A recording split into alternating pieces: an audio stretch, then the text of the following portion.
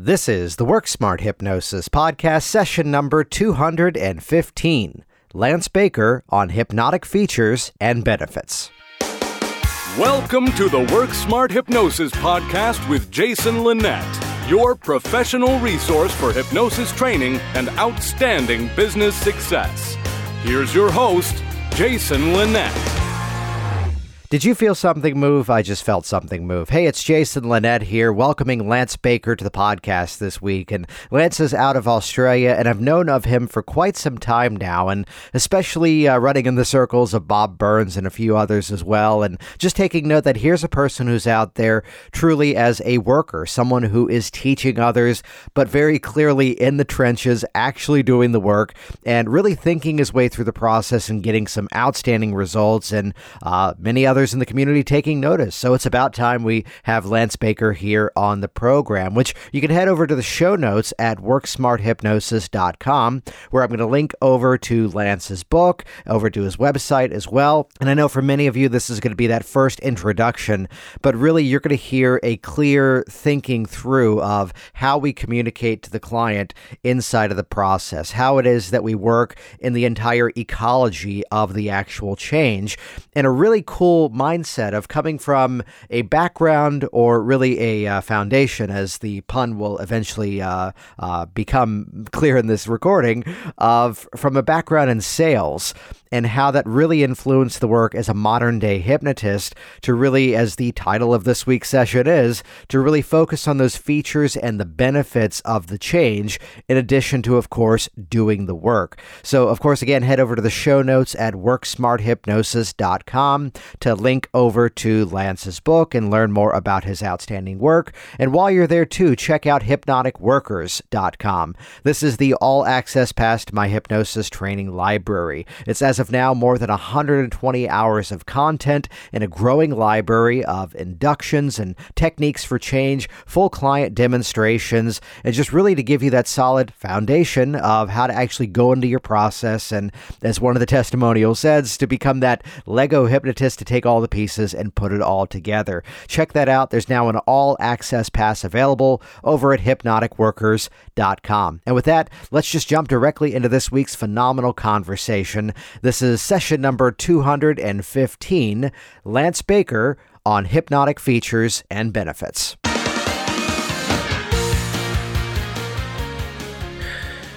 For me, hypnosis actually found me by accident. I got into energy healing and was working with that, and people were just going into trance. And I didn't even know that was happening.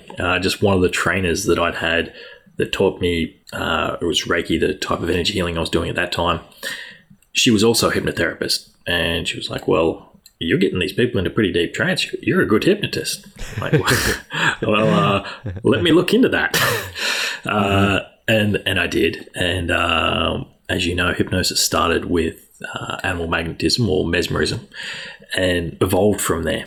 And I was doing mesmerism when I've looked up at some couple of 100-year-old books, and I've been reading them and gone, oh, that's exactly what I was doing.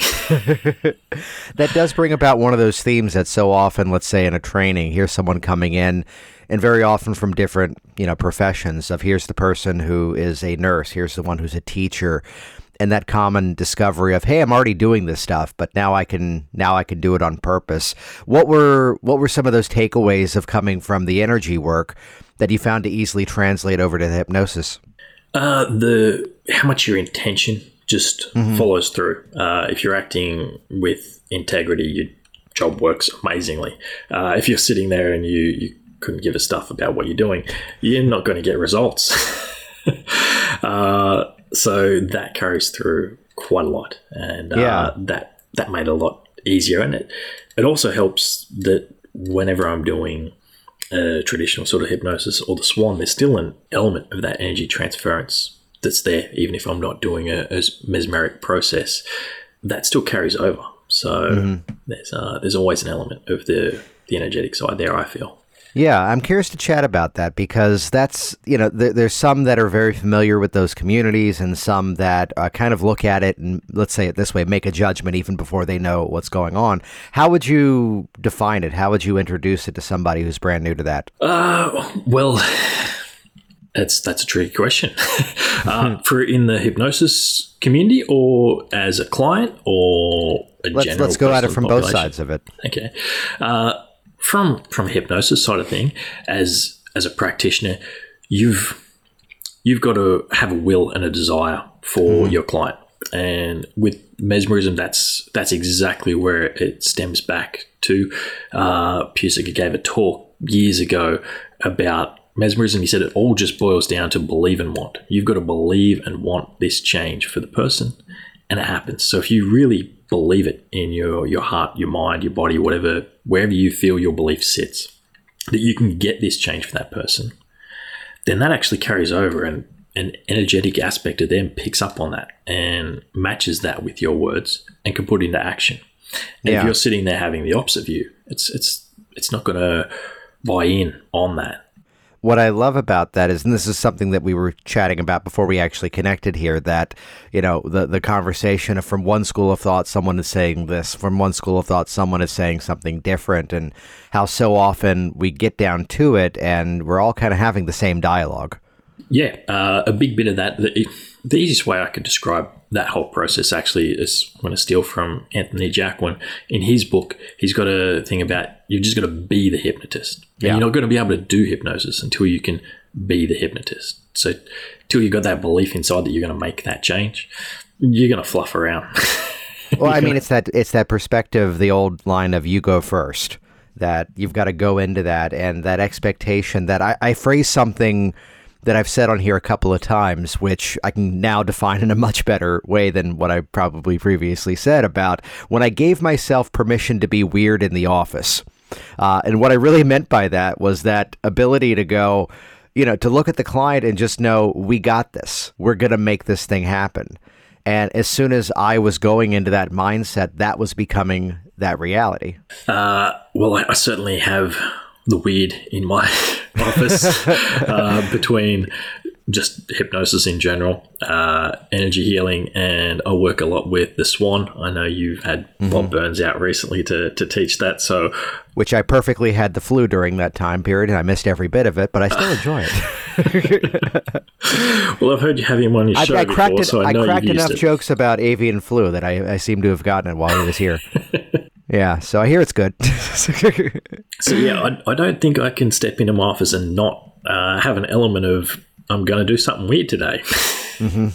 Well, what is it about that process from your perspective? And for those that are not too familiar with it, I'll have you give us the sort of core system behind it. Behind the Swan? Yeah, your take on it. My take on it is you're accessing the subconscious or parts of it while the person is fully conscious and awake. So my first bit is I find out the information, what sort of change the client wants, and then I tell them, well, your job now is to do nothing. You just sit there with your hand up like this, and I'm not going to talk to you anymore.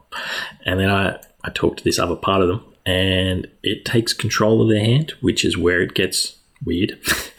And people usually either have a shocked look on their face, a nervous giggle, or just don't know what to do.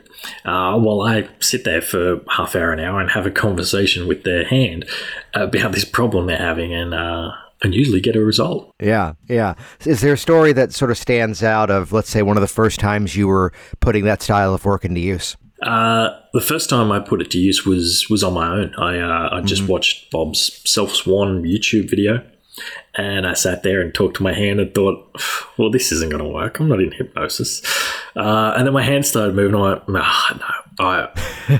I've moved that. And then it started responding to me. And I'm like, well, I know that's the answer. So, of course, that's going to be a yes. And then I asked something. And I got to know where I was expecting a yes. And I'm like, oh, well, this is interesting. And I asked the question a slightly different way. And then I got a yes. And I'd realized it was just like an anal part of me that was like, well, no, but now you're being specific. Yes. So that really opened my eyes up to how intelligent the subconscious can be. Like, a lot of people put hypnosis down to this thing that, well, somebody just demands this change. And from my use thereon, where I went out and I spoke to everybody's hand that I could, I realized it's much more intricate of how different sometimes the subconscious responses can be, where sometimes you're going to expect a yes and you're going to get a no, and you've got to work around some issue for sometimes 5 minutes, sometimes an hour to get a simple change. And sometimes you can get a massive change from just one question. And so what would that question often be for you? What would that question often be? Well, most of the time I work with anxiety, and it's getting this part inside that's been essentially an overprotective, nagging mother, where they're constantly tapping them on the shoulder, warning them about something. So the example I use usually for my clients is you've got this part inside of you that's telling you to remind you about your jacket before you go outside. So, have you got your jacket? Jason, have you got your jacket? Jason, have you got your jacket? Till you just turn around and snap and go, damn it, I've got my friggin' jacket. It's okay. Or, no, it's sunny. I'm going to be fine. Yeah. It's the middle of summer. But it doesn't know that you've either got the message or that you're actually going to pay attention. So it just keeps going and going and going. And most people that sit down in my chair to tell me about their anxiety, they say, look, I know this sounds stupid, but this is what I spend 6 hours a day thinking about. And so part of their consciousness gets that it's a silly game, but this other part doesn't. And it's just trying to protect them. It's trying to keep them safe. It's trying to keep them happy. It just doesn't realize it's doing the complete opposite. So that question sometimes is just, can you change your tune and keep them happy? Or can you look out for a signal that they've got this information? So I give a few conscious tools, or unconscious tools of different ways to access that I know that part can know it's done its job and it can change it. Yeah, I'm flashing back to it, and I'm not sure if this was when he was on the program, but Stephen Blake with Old Pain to Go, that this may have been when actually I did the training with him, and he told the story of working with somebody with arthritis, and he decided to use the strategy that in conversation, every minute or two, he'd interrupt this person to go, yes, but you have arthritis. Okay, yeah, but you have arthritis. And the person finally, if I remember the story right, goes, why do you keep reminding me of that? And he goes, because you already know that. Why do you have to have the signal constantly? That's it. That's a fantastic one. I love that one. And I've used that around, different issues over the years. But this place of, again, where I love that metaphor of the nagging about the sweater, as it's very warm here right now. So when you were was there a career path before the energy healing work that you were doing? Yeah, I was in sales and management. Of course you were. Yeah. I was looking after flooring stores. Carpet. Oh, yeah. And I always ask this question because it's one that people come into this profession usually not growing up and going, this is what I want to do. But what was that experience that kind of motivated to move from the floor? I'm trying to find a metaphor to ask this question.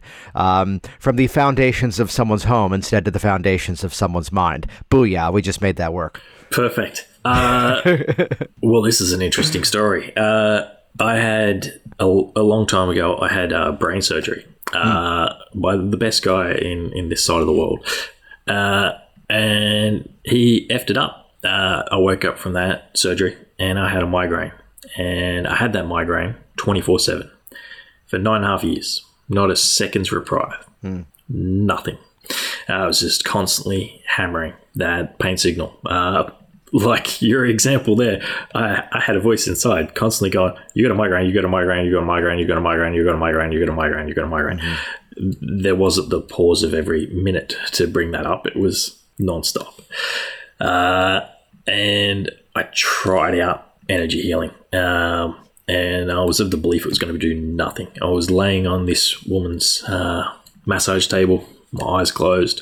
I was imagining pulling money out of my wallet and lighting it on fire. I was thinking, this crazy hippie is playing with tarot cards in the corner. She's reading a book. This is the biggest scam ever. I want to open my eyes and just catch her out. But I was desperate. So I was like, well, I'm going to do the process. I'm going to do the process. I'll just lie here. And then I felt something move in my head. And I was like, whoa, this, I think my original thought was, whoa, this witch has done something. But I tried that out a couple of times, and then I went along and I learned how to do it myself. And within a week and a half of playing with energy myself, no more migraine. Yeah. Go on. So that had my attention pretty big. I couldn't turn my attention off this other mystical side of the world that is energy and hypnosis, essentially. Yeah. I made that change, and I made it fairly quickly. I think I did part-time for about a year or two, and then full-time ever since. Yeah, yeah. And then from the energy work, then bringing in the hypnosis, that mindset that you were sort of commended for, you're already doing this, but now let's get you to do it intentionally. What was that route for learning it? I was inundated with their choice of where I could study, and not knowing what anything was. I didn't know the difference between hypnosis or NLP even. Turns out I'd already had a lot of NLP training during my sales days without it being told to me. I was told I was going to sales training, but they were just copied NLP trainings.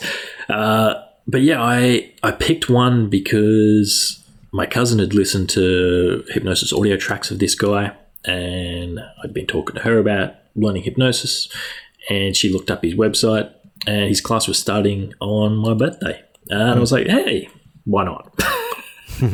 Birthday present to myself. So I went along, and that was a guy who's also been on your podcast, Rick Collingwood. Yeah. And which was lucky because I also didn't know what mesmerism was. I just knew I was doing hypnosis, apparently.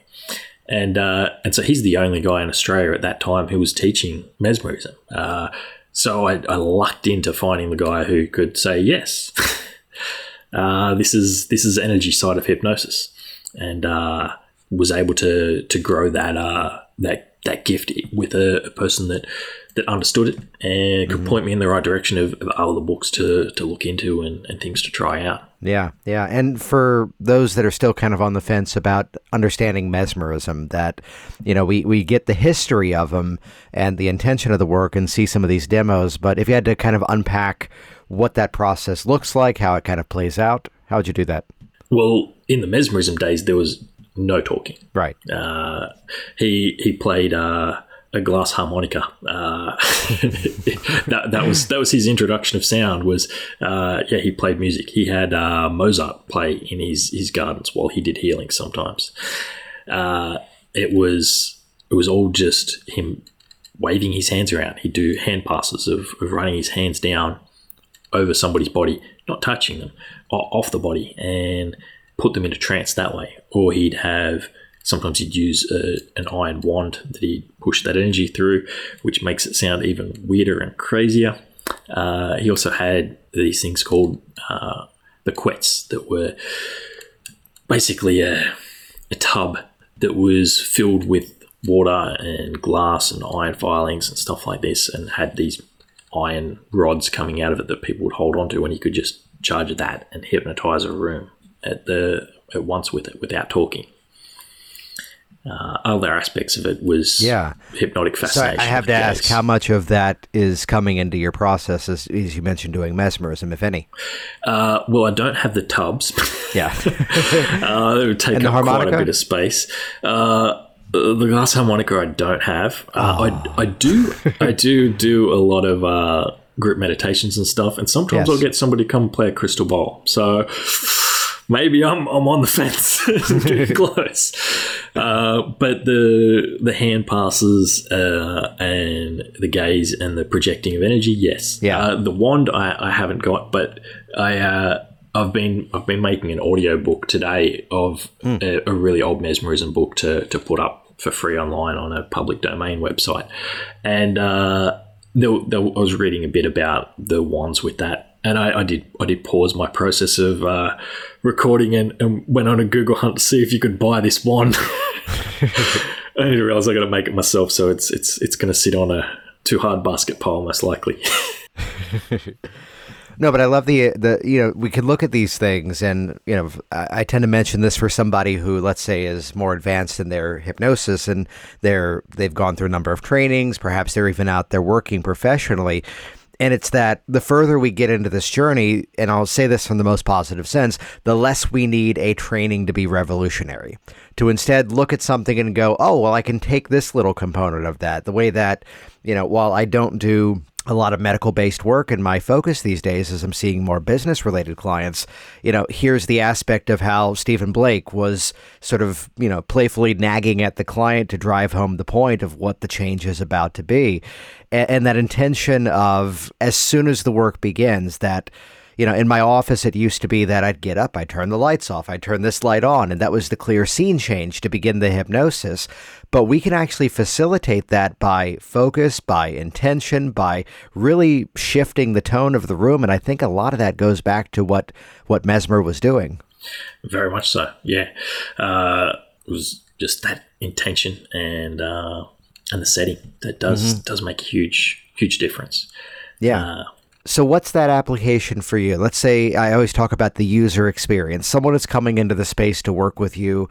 What does that typically look like? How does that process typically begin? A lot of clients get a lot of different experiences, but everybody has a start. They come in, they sit down, I get out a notepad and they talk to me for about half an hour and tell me about what's going on, what their issues are, how that's been playing out. And I ask some probing questions usually. Sometimes some odd ones because I've got an idea of where it might have stemmed from that I can work with. And then from there, I decide what approach I'm going to do, whether I'm going to do an induction and put them into a trance, whether I'm going to get them to put their arm up like this and do a swan, or whether I tell them to stand up and go lie down on a massage table and do some energy work. Sometimes I'll mix all of them together as well and do energy work while they're just in the chair and I'm doing hypnosis or the swan. And sometimes when they're on the table, I might tell them to put their arm up, please, and do a swan while I'm doing energy work. Or if I've got permission first, if I know they're going to drop in a trance, then I might do that hypnotic work as well. And I'd share that's part of why I'd asked you to come onto this program, that I meet a lot of people who will take something that they've learned, and there's no fault to this, and kind of do it exactly, let's say, as prescribed, even though I'm using that word prescribed in the least medical way of doing it. But what I've noticed about you, and this is, again, part of why we're here having this chat, is this ability to really take the work that's out there, make it your own, and then find the nuances where you're able to sharpen these methods, you're able to get more specific and, not necessarily be there, with a, let's go there, Scottish dialect and telling a bunch of jokes and doing magic for my kids as Bob Burns did, but to actually make it your own and come up with your nuances of it. So when you're in that mindset, I'm curious to see from your side of things, is it something you're intentionally going, how do I make this my own? Or does it take instead the shape of this is what it naturally became just by doing it? Probably a bit of both. Sometimes I sit there and I try and make something of my own, because if I sit there and I follow the script, I bore myself to death. Yeah. And it's got to be perfect. I get that anal anxiety inside that I've got to nail this perfect, and I put way too much pressure on myself.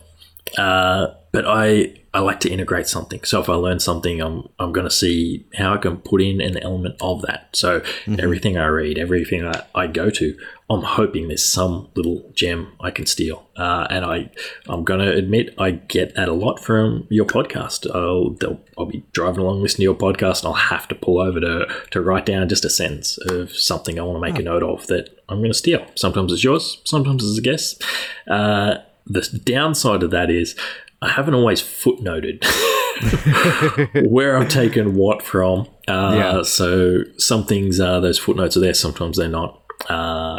But I adapted enough that I think I've created it myself anyway. But yeah, I mix and match everything. If you read my book that I wrote about the swan, I've got a section in there of stuff that I've took from my sales days. I do a lot with my therapy where it's selling. I'm selling this change to the client and using skills that I would have used when I was selling a house of carpet. Yeah, and thank you for the mention of the podcast. And there's a quick anecdote that it's like March 2017, and I'm doing a class co-training with Sean Michael Andrews, and part of the backstory of that was that I did one of my original trainings with him back in like 2008. And I demo something, and he goes, "Oh, that's really cool." And I go, "I learned that from you." And he goes, "No, you didn't." And I have to go, "And that's a Jason Linett original." and we find these inspirations where just over time by doing the work, and I prefer modeling excellence rather than stealing. Let's chat about that mindset of sales, because that's something that has popped up again very often in my classes, that here's a moment where we're not necessarily selling a product to somebody, but they're coming in, and this ability, as I would say it, to pre-screen the process to the client to go, well, today we're going to do this. And the moment they go, oh, yeah, that sounds good. Basically, what they're doing is giving us that hypnotic contract that they're going, that's going to work. When you say selling to the client, yes, they're already in your office, and no, we're not telling, about, a whole bunch of other products. But what do you mean by that? Well, what I mean by that is generally with this, I've got either the SWAN set up, or I've got an idiomotor response set up within hypnosis. So I've got dialogue with the part of their subconscious that's got this issue that needs to be changed. Yeah. So that part, they're set on their job. They've been doing this for 20 years. As far as they're concerned, it works. Otherwise, they would have quit, and they wouldn't be in my office doing this thing. So it's firm. I've got my job done right. So my job is to take what the conscious person wants and convince that unconscious part of them to be on the same page. So part of what I use for selling is you're not going to get change unless the benefits of that change outweigh the cost of the change. So when I was doing sales, you can be somebody who just sells the features of something, or you can be somebody who just sells off the benefits. But I go off the value. So I'll use a feature and I'll match a benefit to that person from that and create value out of it. So somebody wants to quit smoking. Well, the quit smoking is the feature. The benefit of that is that they're going to live longer or have more money. But the value of it is that they're going to have more quality time with their family. They're going to be able to live to see their grandkid, and you can tap into that emotional aspect of what's going to make that change. And usually with that, you can create that sale of getting that part on board to make the change. So if you had to kind of give me the commentary of that, what would that look like? What would that sound like in the office? It depends on the problem. Right, yeah. Well, let's go with that. Let's go with that smoking, because I love what you're saying about features and benefits, that even from the sales world, you're going to learn self-hypnosis. And I learned early on that when writing copy for a website, for the back of a business card, for anything promotional, and I'll say this in a very loving way, but to develop the most cynical mindset you possibly can about whatever you're writing. Because, hey, in the process, I'm going to teach you self-hypnosis, and you need to trigger that part of your mind to go, well, so what? And you're going to learn self-hypnosis so you can continue this change and make other improvements in your life long after we work together. So now there's actually the reason why I'm in the process of moving the office this month, and here's a technician I was having to come in to hang a TV on the wall, and he goes, oh, you need to have a dedicated server. You need to have this in the air. And I'm going, why? Because it's more powerful than what the Verizon company is going to give you. What does it do? And couldn't get around to exactly what this thing was going to create. So I love that example of the smoking person of, so I've got the time, right? If that was the example. So yeah, they're smoking. The benefits for them at the moment with smoking is they've got a stress relief, most likely. My opinion of smokers is they're expert meditators, because as soon as they get into stress in their life, what do? 5-minute meditation break. They go outside, they escape their problem, they focus on their breath, they think about how to solve the problem or just drop the emotional anger that they've got or whatever it was that caused it, put their cigarette out, go back in, deal with it a lot calmer than they had beforehand. That's a fantastic tool. Yeah. except it kills them because they're having a cigarette while they're doing it. So I've got to make the benefit of this change outweigh that ability to solve problems each time. So I'll teach them a basic meditation technique of going outside and focusing on their breath and having a mental health break. And I tell them you've got to have the same amount of these mental health breaks as you'd have of the normal cigarettes. But the joyful thing is, instead of it costing you $1 every time you walk out, it's going to cost you nothing. You're going to save $1. Cigarettes in Australia cost about $1 each, roughly. The scam now is, when I was in high school, people used to sell cigarettes for $1 to make a huge profit. Yeah. Unless the government does that. But the benefit I'm going to sell them, generally that value of the money that they can buy their kids better Christmas presents of, well, if you've had 40 cigarettes a day, there's $40 a day you're going to save. So on and so forth, tie it up to roughly how long it is till Christmas, of how expensive a present they can buy their child or their grandchild, depending on how old they are. That's a good emotional thing to do to make that sale. Most of them, though, I'm going to use the ability that, well, your kid is 6 right now. If you keep this habit up and you keep smoking this, you're going to die before your kid finishes high school. So you're not going to see your son meet the girl of his dreams. You're not going to see his wedding. You're not going to be able to see your granddaughter. You're not going to be able to see your grandson that comes after that.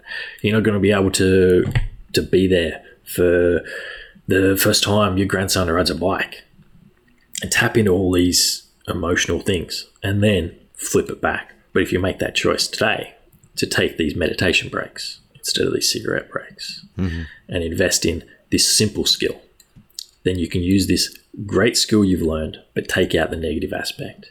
Yeah. And then you gain all this stuff. Usually that's enough to sell that subconscious on it. Sometimes you've got to do extra work because of the habit that's built for 40 years of smoking or something like that. Sometimes you've got to reinforce this again and again and again. But sometimes it just works. Well, it's great because, it's not just getting it's not getting the person just into hypnosis and saying they're going to taste bad.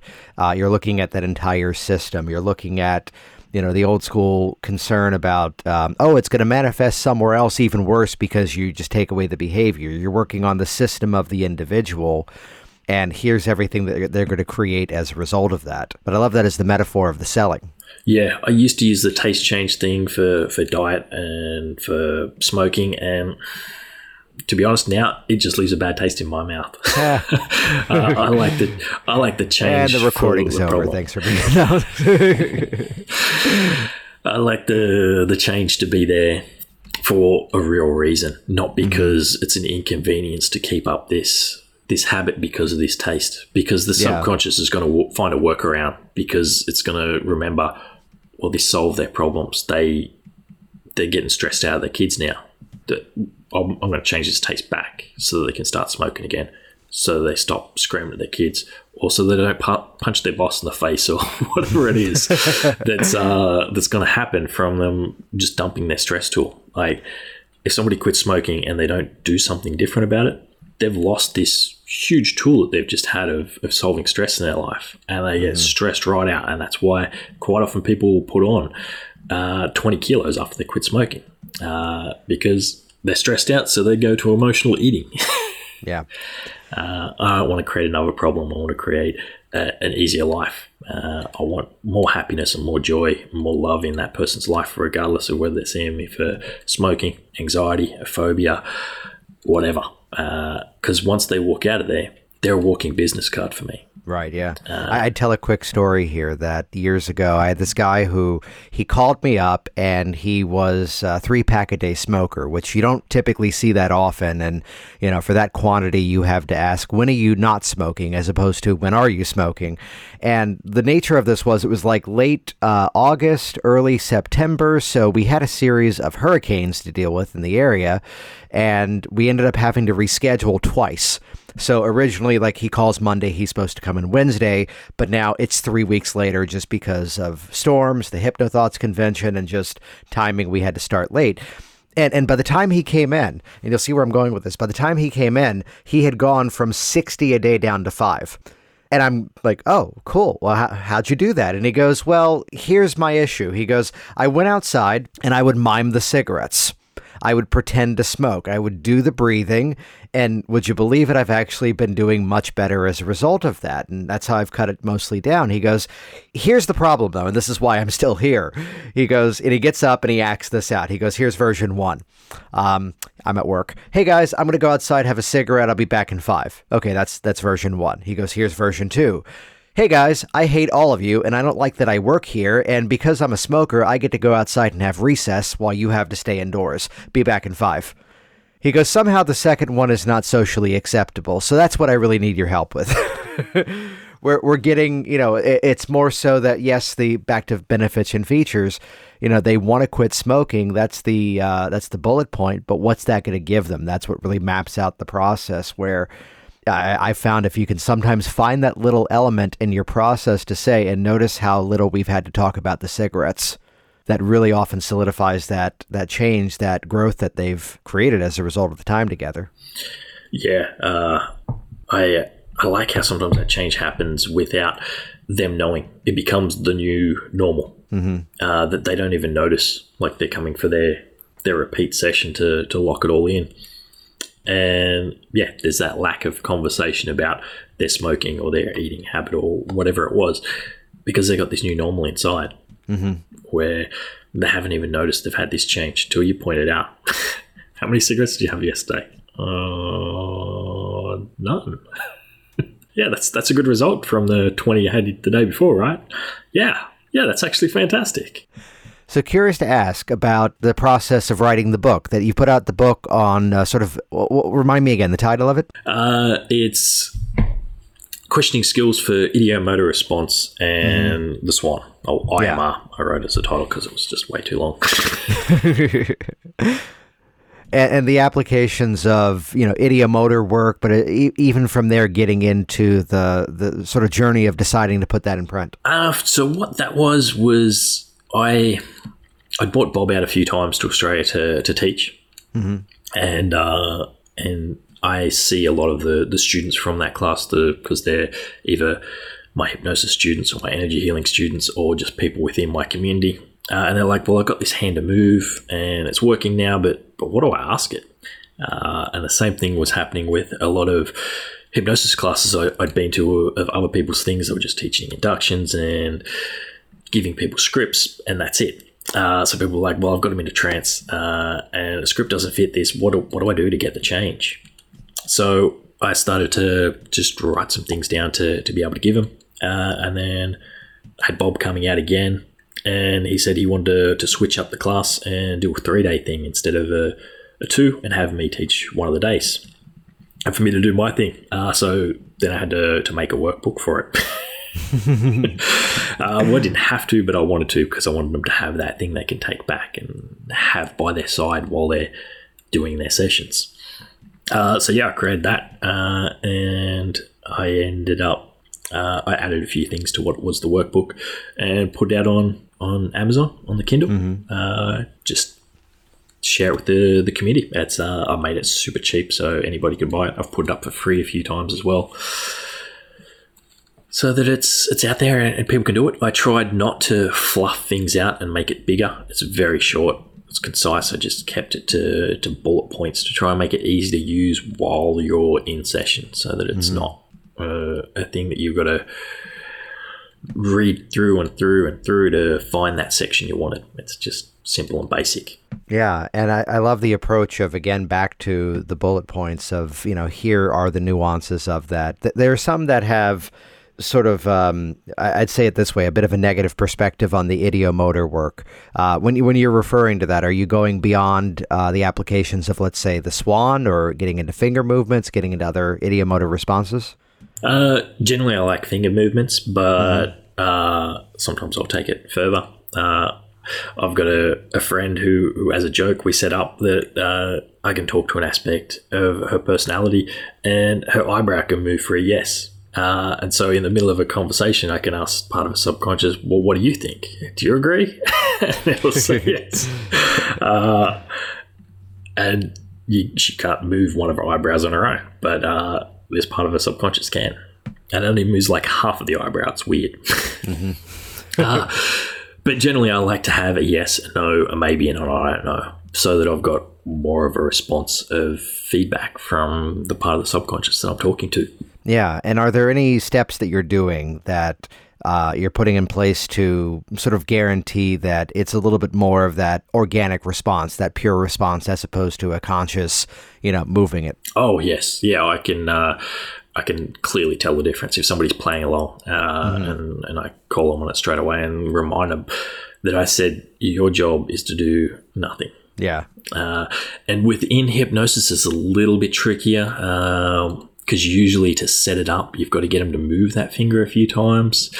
And I find within hypnosis, sometimes it gets a bit more excited, and it's not as clear cut as it quite often is when you're doing the swan. I find I get more fine-tuned response of a finger movement with the swan than I do with an ideomotor, unless I've done the swan first, and then that part knows how to play within hypnosis, that it just keeps those same responses.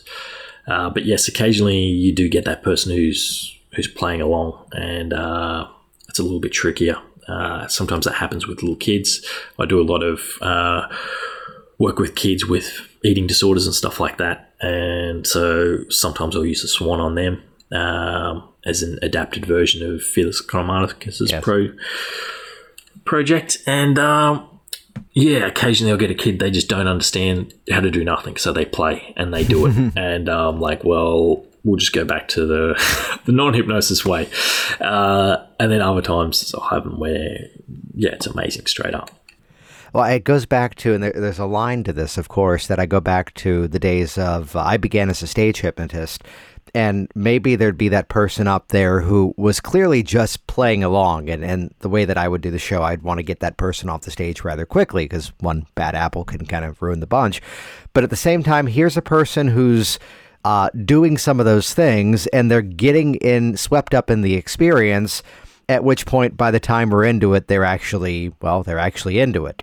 The same as a client who would come in and maybe they're holding on to some preconceived notion as to what is supposed to happen from their side of things when they're going into hypnosis, which again becomes a bit of a self-suggestion, which of course there's a line to this of, to some degrees it's going to be helpful, in some ways it's going to be a challenge of the process. But, sort of, I don't know if you found this too, that by just kind of training that ideomotor response, that the more we go into it, like I look at Simpson protocol with Inez Simpson, where the further into that process, those little finger movements are becoming more muted. And at which point I've seen her do this, that you've got to kind of put your hand on top of theirs so you can actually feel it, because the further into that process, the less movement you're visually noticing. Yes, because she's going for depth of trance, and it's harder and harder for it to move the body. And I love the Simpson protocol. I've got Inez coming out here in a couple of weeks' time to teach it again. So within that, yes, it does get harder and harder to see it. I have some people that's the opposite. The deeper they get, the bigger their movements seem to come. Wow. But that's rare. I've only got a couple of people where that happens. But most, like you say, the deeper they get, the slower it gets.